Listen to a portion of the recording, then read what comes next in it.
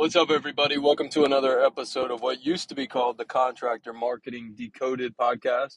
We just changed the name today because we realized that a lot of people who are local business owners, not only contractors, have been listening to our content and responding and would benefit from the stuff we talk about. And it also, we're contracting business as a local business, so it applies to any local business. The marketing principles here in this podcast will work for any local business. So today we are going to talk about what I learned from trying to get algae out of my pool. The big question is this: how do local business owners grow their businesses through the most cutting edge marketing strategies, online and offline? Is there a way for us to compete against the big brands who dominate most of the platforms that we use to try to get the word out about our products and services every day? Can we really grow our businesses through online and offline marketing? These are the questions my name is Josh Shelton, and these are the questions that we answer and more on the Local Business Decoded podcast. Let's get started. Yes, there are marketing lessons to be learned from trying to get algae out of a pool. So I just got married about 6 months ago, and me and my wife moved from, we live in Virginia. We used to live in Virginia Beach. She lived in Virginia Beach as well. She lived in Norfolk for a little bit while we were dating. But she moved in with a mutual friend of ours in Virginia Beach for a little bit as well. But we found this amazing house, like exactly what we wanted, at least for the next few years of our life, out about an hour away from Virginia Beach in a place called Windsor, which is a little small town just outside of a bigger city. And we didn't really care whatsoever if we had a pool at the time, but the house happened to come with a pool. It was in our price range, so it was just like an extra perk that we were not expecting. And so I was really pumped to have a pool. Like it's got like a decent deck on it, and we were like really excited to have people over. And my parents live like 5 minutes away, and my mom loves pools. And so we're like really excited to be able to host people over for the pool. And over the winter, I had kind of let the pool go because I was doing a renovation on the house, and I didn't really have a lot of time to focus on trying to make sure the pool was like winterized and stuff. I didn't have a cover.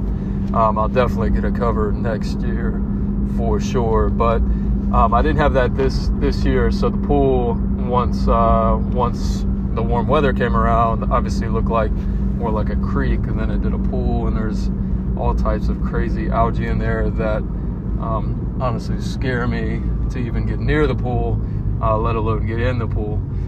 So obviously this at the recording of this podcast, it is May 9th, I believe, but beginning of May. It's getting warmer. My wife's wanting to use the pool, and as am I, wanting to use the pool, and we want to be able to have people over and that kind of thing. So I have been trying to get this pool to go from algae infested to beautifully clear, like all the commercials and stuff.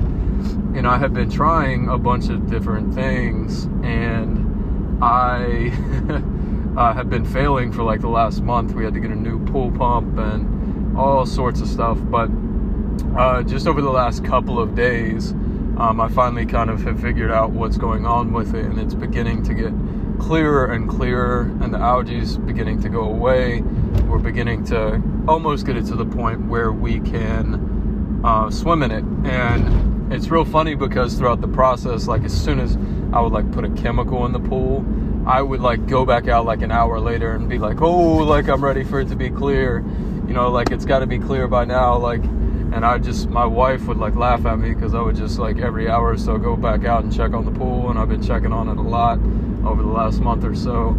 And I was thinking about it today, that's like so similar to how like our marketing and our business, oftentimes we are like, we'll make like a change in our business or in our marketing or even in our personal life, you know, like working out or something, and we'll want those fast results, right? Like, just like I wanted the pool to clear up in like a matter of hours after it sat for months and months and months, you know, I wanted it to be clear so fast.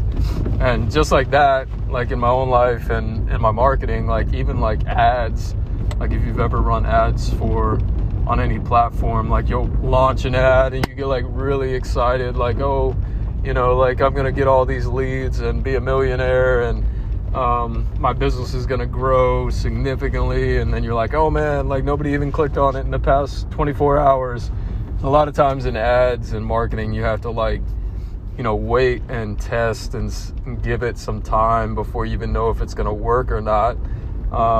Or you have to, if you're trying to grow like your social media channels, like you're putting out like videos and content or posts, or you're blogging, and you're like, oh man, like, you know, nobody's reading it, nobody's listening to it, you know. And just like the pool, like it's gonna take time.